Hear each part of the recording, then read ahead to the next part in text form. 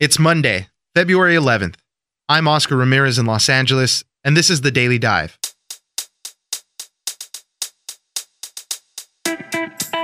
Another huge week in the political world is upon us. The ongoing crisis in Virginia continues as the top 3 elected officials face calls to resign amid scandals of wearing blackface and sexual assault. Fears of another government shutdown have grown as efforts to make any type of compromise have stalled again over immigration enforcement. Finally, the race for the Democratic presidential nomination is growing as Elizabeth Warren and Amy Klobuchar have entered the race. Ginger Gibson, political reporter for Reuters, breaks it all down for us. Next, as relatively inexpensive genetic testing is all over the place, we are getting a chance to learn a little bit more about our best friends. You can now do genetic testing for your dogs, and it works much like the ones for humans. Swab the mouth, send it in, and get your results. There are a number of different companies offering services, each with a different focus, different results, and varying costs. Sarah Fallon at Wired tested her dog with 3 different companies. She joins us to talk about the results and which might be the best for you and your pup. It's news without the noise. Let's dive in. Did you ever think about resigning when the drumbeat became so loud? And by the way, they're still beating for you to step down. I don't live in a vacuum. And so, yes, I have heard it, and I'm not going anywhere. I have learned from this. I have a lot more to learn.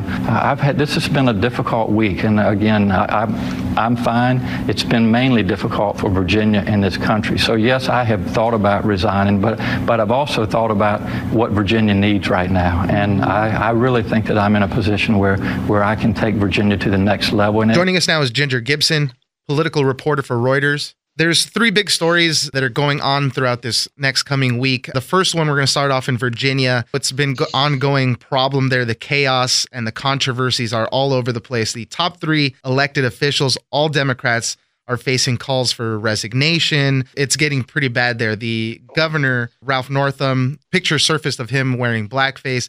The lieutenant governor, Justin Fairfax, faces calls of sexual assault. 2 women now have accused him. And the Attorney General, Mark Herring, also admitted to wearing blackface. Things are just going crazy there. The governor just did an interview, said he's not going to resign. What is going on there? And is there any hope of them coming out of this?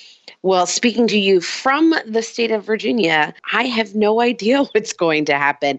This has been one of the most bizarre modern political scandals. The governor appeared to have been in a photo in his yearbook page that included blackface. However, he has insisted that it is not him in the photo, but did admit to one time putting black shoe polish on his face to participate in a talent show as Michael Jackson. Oh my God. That press conference when they asked him, can you still moonwalk? And he almost answered it. That was ridiculous. It was pretty ridiculous. Just when we all thought that he couldn't last another day in the governor's office and surely would resign, it was revealed that his lieutenant governor had been accused of sexual assault, has then subsequently been accused again. And then, just for good measure, the attorney general, the third in line, comes out and says, I also wore blackface one time in the 1980s at a college party. So a very bizarre turn of events. At this point, it looks like the governor is going to remain in office. He says this was a bad decision he made in the 80s, that it does not preclude him from serving the state, and that now he's going to make the issues of race focal to his time in office. There's some very interesting things going on here. The Attorney General, Mark Herring, doesn't really seem to be a focus of any of this. The lieutenant governor is facing a lot more calls to resign now that a second woman has accused him.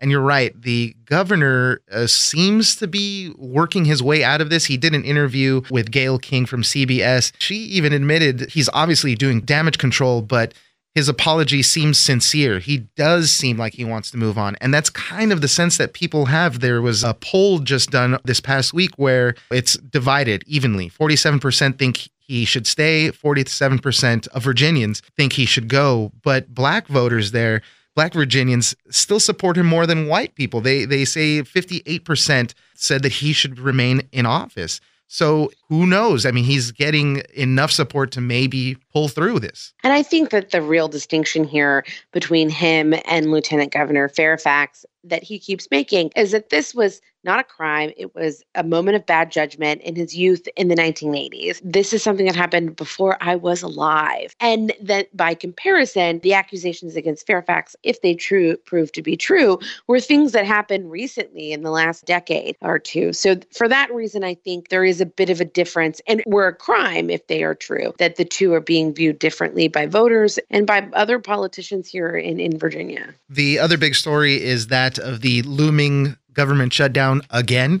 Possible. We can still pull through it. The next big thing is that the two sides are trying to compromise. It seems like everybody's agreeing to throw less money towards the wall, but now there's a hang up on immigration enforcement. Democrats want to cap the number of beds with which ICE can detain unauthorized immigrants, and Republicans don't want to stick with that number. And it's a weird thing to hang your hat on. It seems like it just opens up the Democrats for being easy on crime because a lot of it has to do with violent immigrant criminals. We are in the weeds of a negotiation in which something that most people wouldn't have previously paid attention to, the number of ICE detention beds, where those detention beds are located, how they're using those beds, seems to have become a sticking point. At least it is early in the week when this is happening, before the funding runs out at the end of the week. That means there might be time to come to some type of agreement beforehand. But this is a worrying sign for anyone who was hoping the government would be open a week from now. The other thing we're going to be hearing a lot about this week is the Democratic field for the presidential nomination. There's a ton of people in there. We just had two over the weekend, Elizabeth Warren and Amy Klobuchar throw their hat in there. With Amy Klobuchar jumping in, she's now the fifth woman currently serving in Congress to announce her candidacy. That's a lot of women in that field. That's pretty good. That is a tremendous and unprecedented number of women running for president. We have never in America seen something like this after the Democrats nominated a woman the last time who ultimately didn't win. It seems to have encouraged a lot of women to toss their hats in. Amy Klobuchar, the senator from Minnesota, who launched in a snowstorm. Oh my God, I was looking at those pictures. Talking in her big line about she has grit. I think that's going to, at least grit to get through the snow is going to come through. Amy Klobuchar has an interesting career that she's set up there in the Senate. Instead of being on, the far left of issues, like some of the other candidates focusing on big divisive issues like immigration and things like that, she's been focusing on other stuff, curbing the cost of prescription drugs, addressing sexual harassment, online privacy. She's kind of has a reputation for working well with others. So she is an interesting addition, whereas Senator Warren, she is far left. She does have this issue going on with all this saying that she was a Native American Indian. She took these DNA tests. She has this other type of baggage that maybe Amy Klobuchar doesn't. That's right. Klobuchar has some criticism about how she handled and treated her staff in the Senate, but not the same kind of criticism we see of Elizabeth Warren, which is concerned. I was talking to voters in New Hampshire over the weekend who were telling me that they're worried she's not going to be able to fight President Trump, that she's not going to be able to stand up when he starts calling her names that has to do with her Native American ancestry, and that they want someone who isn't going to come into the fight already a little bruised. Amy Klobuchar doesn't. She has some criticism, but it's criticism that she was too tough and she was too mean to people. Right. Might actually, in a bizarre way, help her more than hurt her. Ginger Gibson, political reporter for Reuters. Thank you very much for joining us. Thanks for having me.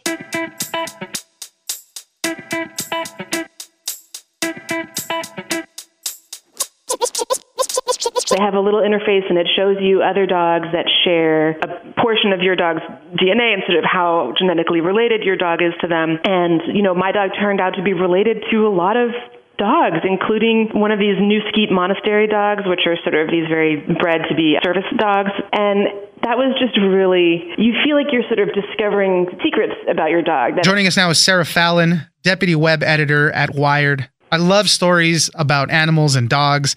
And I saw your article, and right away, this was something I knew I wanted to talk about.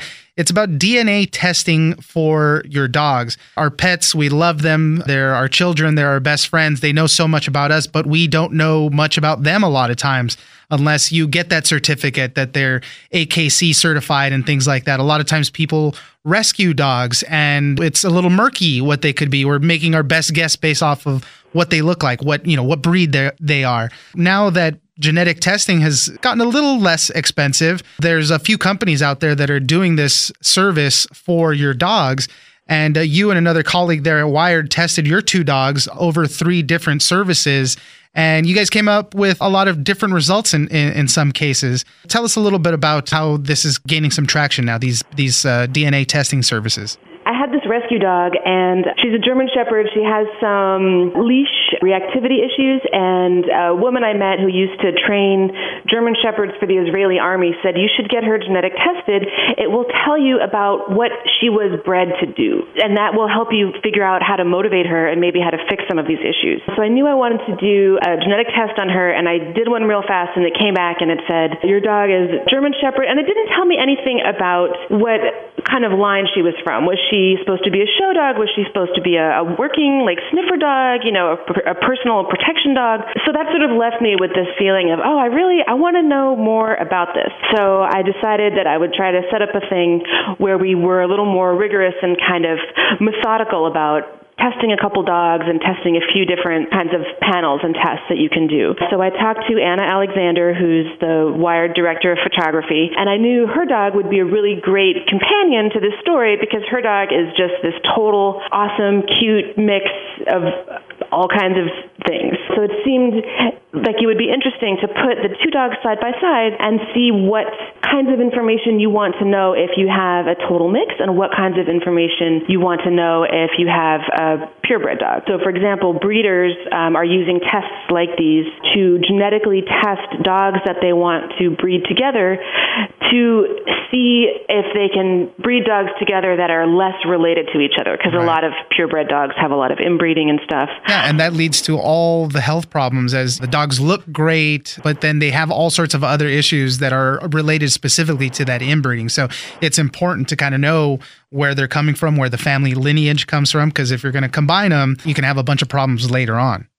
No, that's exactly right. And even if you just look at their pedigrees and you look at who their grandparents were, that doesn't tell you nearly as much as, these 2 dogs have almost the same 16th and 17th chromosome, so we don't want to breed these dogs together, but maybe one of the siblings does not have the same chromosomal overlap or genetic overlap. So they're really cool for that too. So you have these sort of 2 different types of use cases. So I wanted to compare those across a couple of different types of tests. Yeah, you guys tried 3 tests. We'll try to run through them a little quickly. It was Wisdom Panel, DNA My Dog, and Embark DNA test kits. Let's start with Wisdom Panel. How much does it cost? And take us through the process and kind of the results that you would get. The Wisdom Panel, there's 2 versions. The Wisdom Panel 4.0 is $85. The Wisdom Panel Health is $150. So for all of these tests, to collect the DNA, you do some kind of little mouth swab. They have different techniques for doing it, but it's basically a Q-tip of some kind that you stick between their gum and their cheek, and you rub it around, and you send it back to the company. So there's all variants on that. The Wisdom test looks at about 20,000 genetic markers. Some of them are for diseases, and some of them are for the breed identification stuff. And the disease stuff can be very specific. You can look, what a gene looks like. You can scan for it when you run the test, and you can see, yes, this dog carries a gene for exercise-induced collapse, or there's a gene that, if it's mutated, it causes poor drug processing, so dogs react badly to certain medications. What Wisdom does, which I think is neat, is it gives you the information on those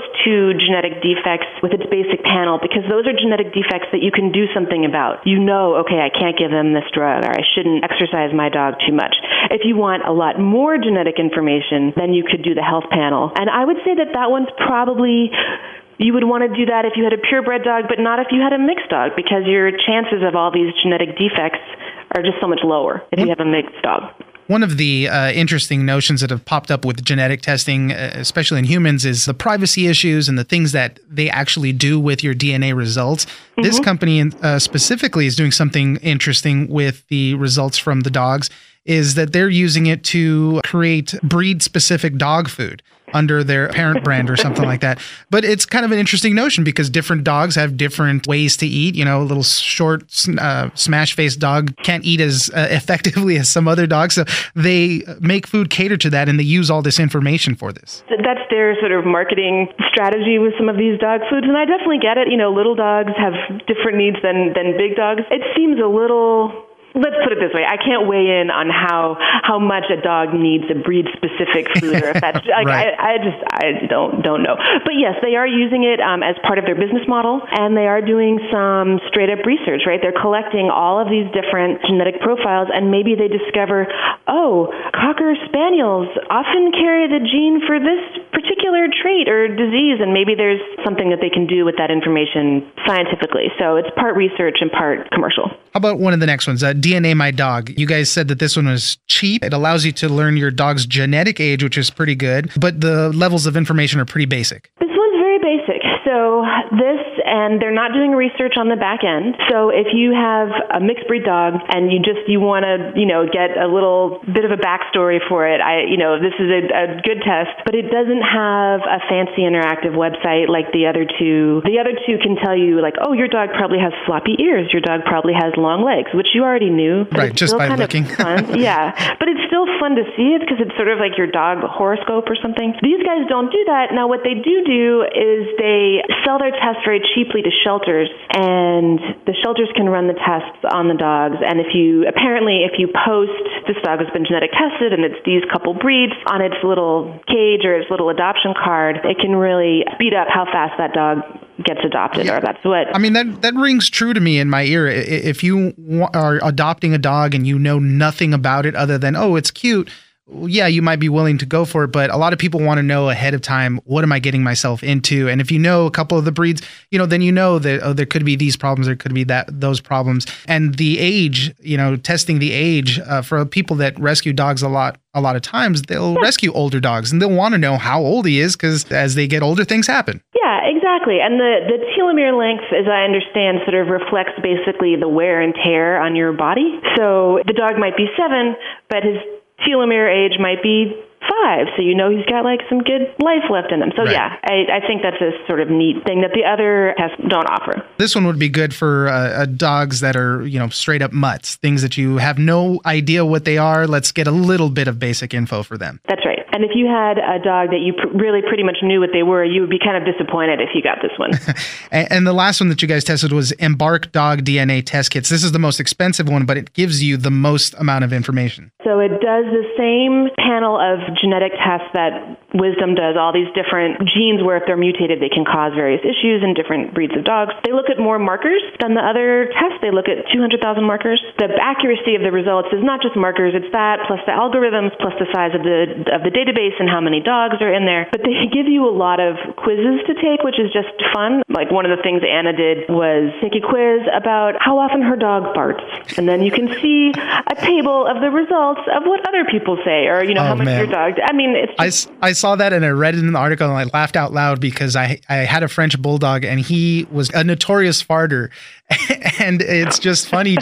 He would do it all the time. Sometimes it was quiet, sometimes it was loud. So just to kind of gauge it on kind of the spectrum of a lot of other dogs would have been kind of fun to do. And Embark also will kind of connect you with maybe cousins or other relatives of these dogs. And people have even organized play dates through this stuff. It's pretty funny. So that's what they told me, and it's pretty neat. I mean, it's kind of the same way that you can connect with other relatives you might have on 23andMe. So they have a little interface, and it shows you other dogs that share a portion of your dog's DNA and sort of how genetically related your dog is to them. And, my dog turned out to be related to a lot of dogs, including one of these New Skeet Monastery dogs, which are sort of these very bred to be service dogs. And that was just really, you feel like you're sort of discovering secrets about your dog. It seems very revelatory, yeah. Even though you have no idea if that relationship means that dog is like the parent of my dog or the sibling, or if they're just closely related, because a lot of German Shepherds are just closely related to each other. But he told me a great story of littermates that had gotten separated by Hurricane Harvey, and they were on the site, and their owners connected on the site, and they got them together, and I just can't even imagine the cuteness of that situation. Yeah, incredible. I mean, it's just interesting stuff. I'm looking to adopt a dog pretty soon,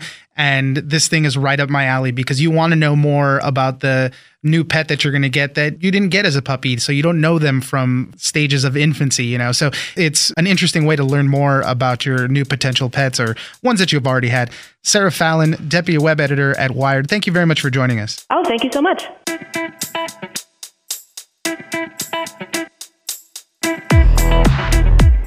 That's it for today. Join us on social media at Daily Dive Pod on Twitter and Daily Dive Podcast on Facebook. Leave us a comment, give us a rating, and tell us the stories that you're interested in. Follow us on iHeartRadio or subscribe wherever you get your podcasts. The Daily Dive is produced by Miranda Moreno and engineered by Tony Sorrentino. I'm Oscar Ramirez, and this was your Daily Dive.